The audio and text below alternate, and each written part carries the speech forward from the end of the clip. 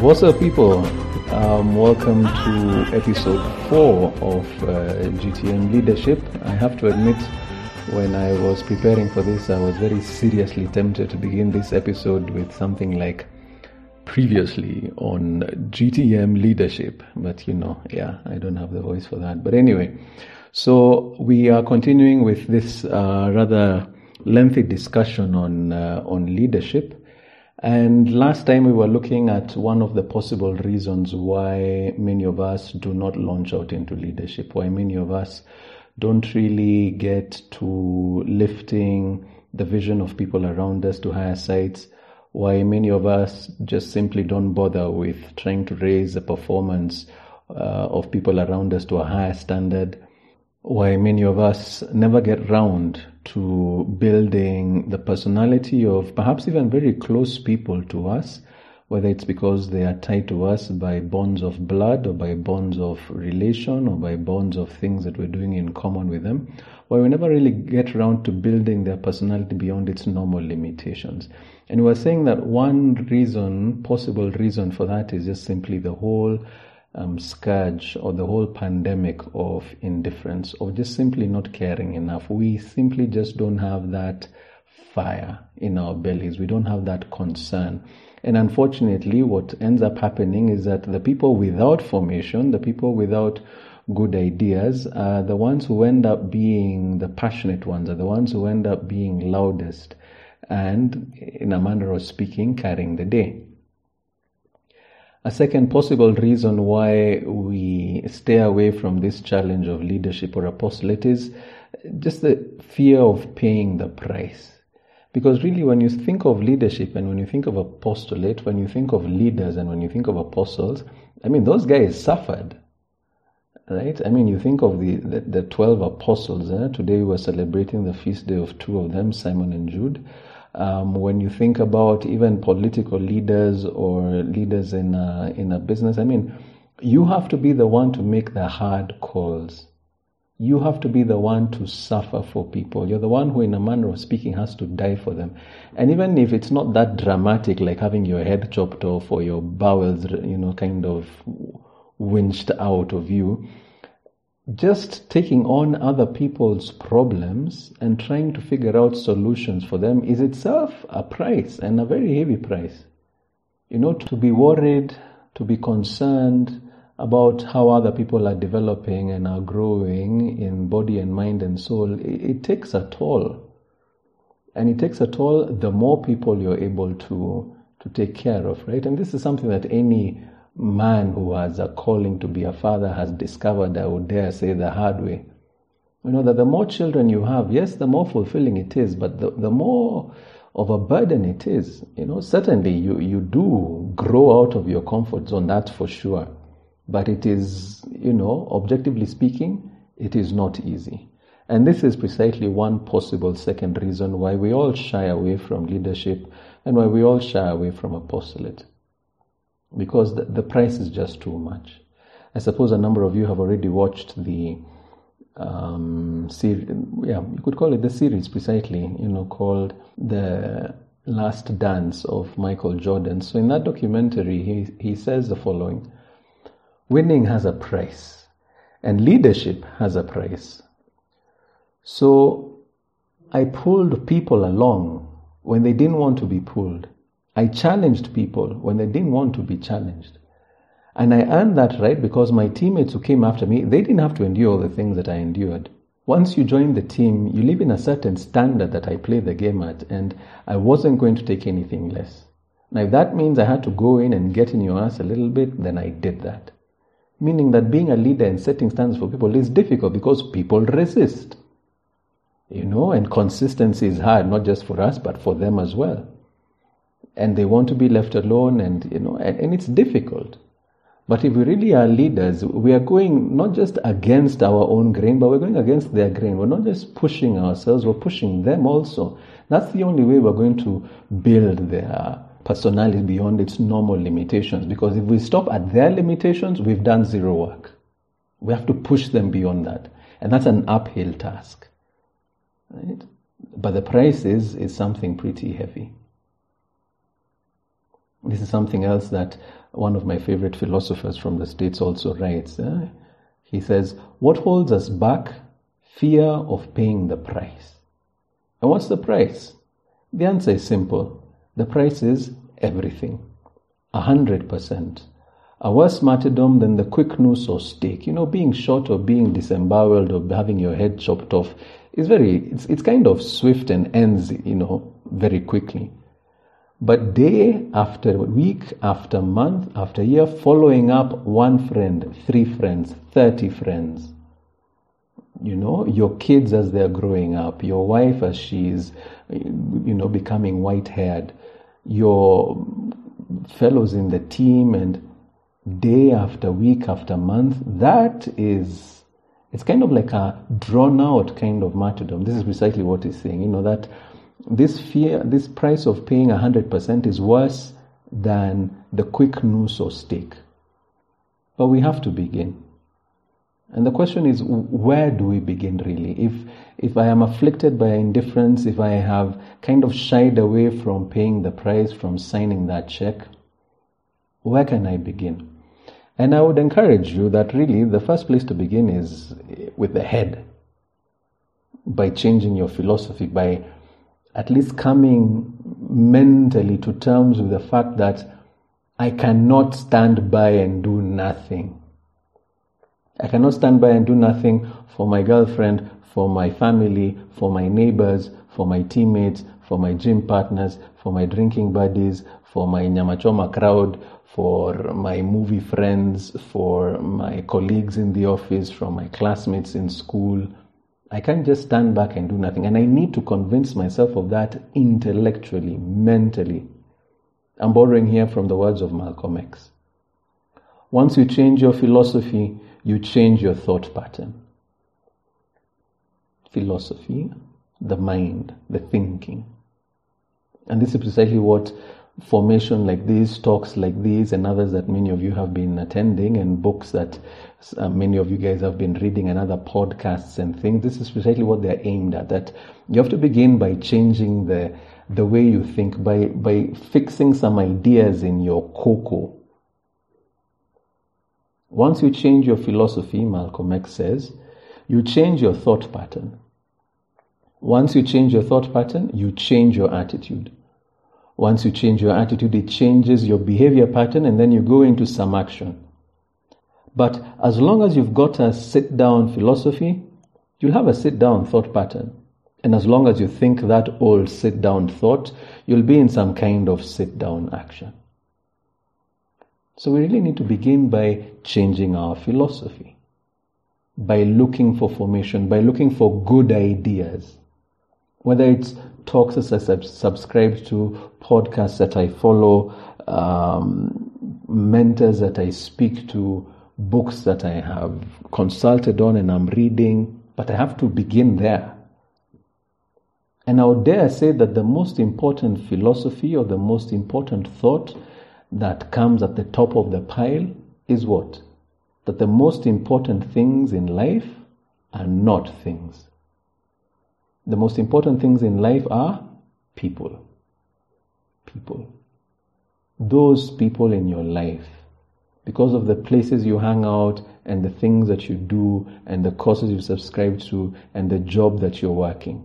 Those people who you meet there, in church, on the pitch, in the bar, whatever.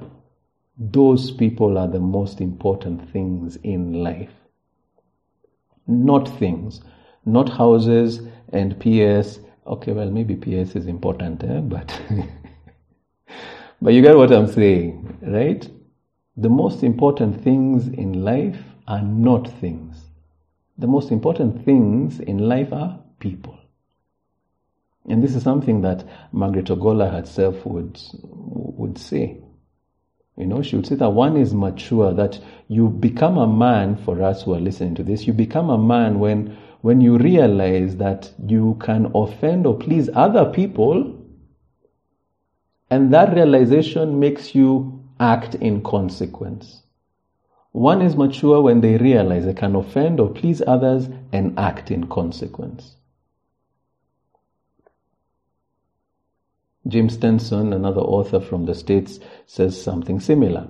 He writes, an adult is not someone who can take care of himself, meaning somebody who is completely oblivious to everybody else, just simply takes care of me. I'm doing what I need to do. I'm ticking my boxes, as we were saying in, that first episode, speaking about the elder brother of the prodigal son, An adult is not someone who can take care of himself.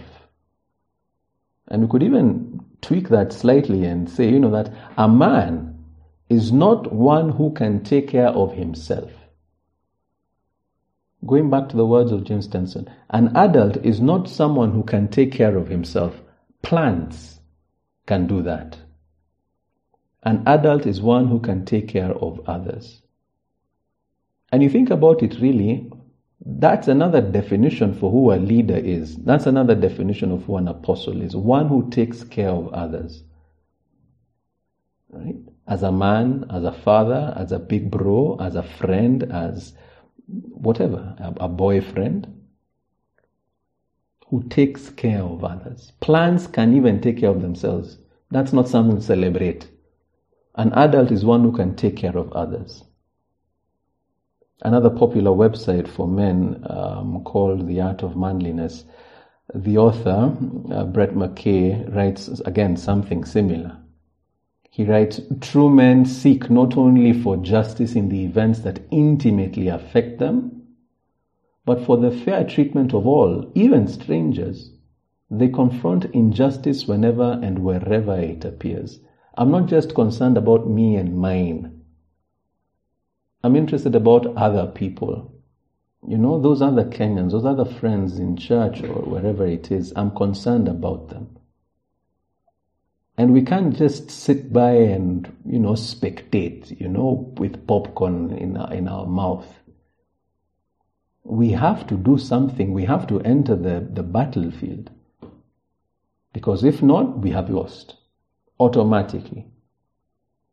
Those famous words you remember of Edmund Burke. The only thing necessary for the triumph of evil is that good men do nothing. If I could put it a bit more bluntly, the only reason why evil is thriving in the world right now is because you're doing nothing about it. You are just taking care of yourself like a plant. That's the problem. Leonardo da Vinci said the same thing. He who does not punish evil commands it to be done. Meaning, if we just remain on the sidelines, we are shooting ourselves in the foot. You cannot say, I have decided not to take any decision. I have decided not to get involved. Precisely by deciding not to get involved, you have decided to lose. If you have a football team, like in Champions League, that refuses to get onto the pitch, that's deciding to, or choosing a walkover. We have to get onto the pitch. We don't have a choice, really. We have to get involved. But it's not a sad kind of involvement, like, dragging our feet and we're like, oh man, shucks, there's no freedom, now I have to do this, and, all these screwed up people, and Let's remember that we have formation on our side. We have truth and goodness and beauty on our side. We are trying to discover it and we're trying to show it to the world. And this goodness and truth and beauty, attracts people of its own accord. Regardless of you and your talents and your inclinations and your personality, truth, goodness, and beauty always tend to spread. They tend to infect other people. These are the words that I came across a while back from Pope Francis. He was saying, goodness always tends to spread. Every authentic experience of truth and goodness seeks by its very nature to grow within us. And any person who has experienced a profound liberation becomes more sensitive to the needs of others. As it expands, goodness takes root and develops. If we wish to lead a dignified and fulfilling life, we have to reach out to others and seek their good. We have to. Right? Another religious leader, if you want to call him that, MLK Jr., Martin Luther King Jr., said something similar but in fewer words. He would say, our lives begin to end the day we become silent about things that matter. Our lives begin to end the day we become silent about things that matter. We don't have the option of abstaining from the vote. Kind of like, no, I won't get involved with. We don't have that option. We don't have that luxury. Another American politician and civil rights activist called Robert Kennedy, the brother of the famous JFK, again, was echoing the very same thought. Every time, he said, every time we turn our heads the other way, when we see the law flouted, when we tolerate what we know to be wrong, when we close our eyes and ears to the corrupt because we are too busy or too frightened, when we fail to speak up and speak out, we strike a blow against freedom and decency and justice. Meaning, if we do not get involved, if we refuse to try and lift other people's visions, if we refuse to raise other men's performances, if we refuse to build their personality beyond its normal limitation because we are too frightened or too busy, then we strike a blow against freedom and decency and justice, meaning we make the world worse. And not just like the world out there, Somalia or wherever it is. No. Your home, your church, your school, your office, your gym, your bar, your neighborhood, your environment. We are all, in that sense, indivisibly united. We don't have a choice, people, All humanity, Mahatma Gandhi would say, all humanity is one undivided and indivisible family. And each one of us is responsible for the misdeeds of all the others. I cannot detach myself from the wickedest soul. This is what he'd say. The world is a dangerous place, not because of those who do evil, but because of those who look on and do nothing. Albert Einstein. So again, let's continue with this examination of conscience and see, how can I grow in leadership honestly where I am? Let me not think of people far away, of relieving poverty, where. Let me think of just the people I meet every single day. The guys I'm always texting on WhatsApp. The guys I'm always sharing memes and videos with. The guys I'm with in school or in the office. Let's start there with your family, with your friends, those close guys. Let's start there and see, can I begin to be a leader here? Can I begin to be an apostle here? Can I begin to lift, to raise, to build over here? To be continued.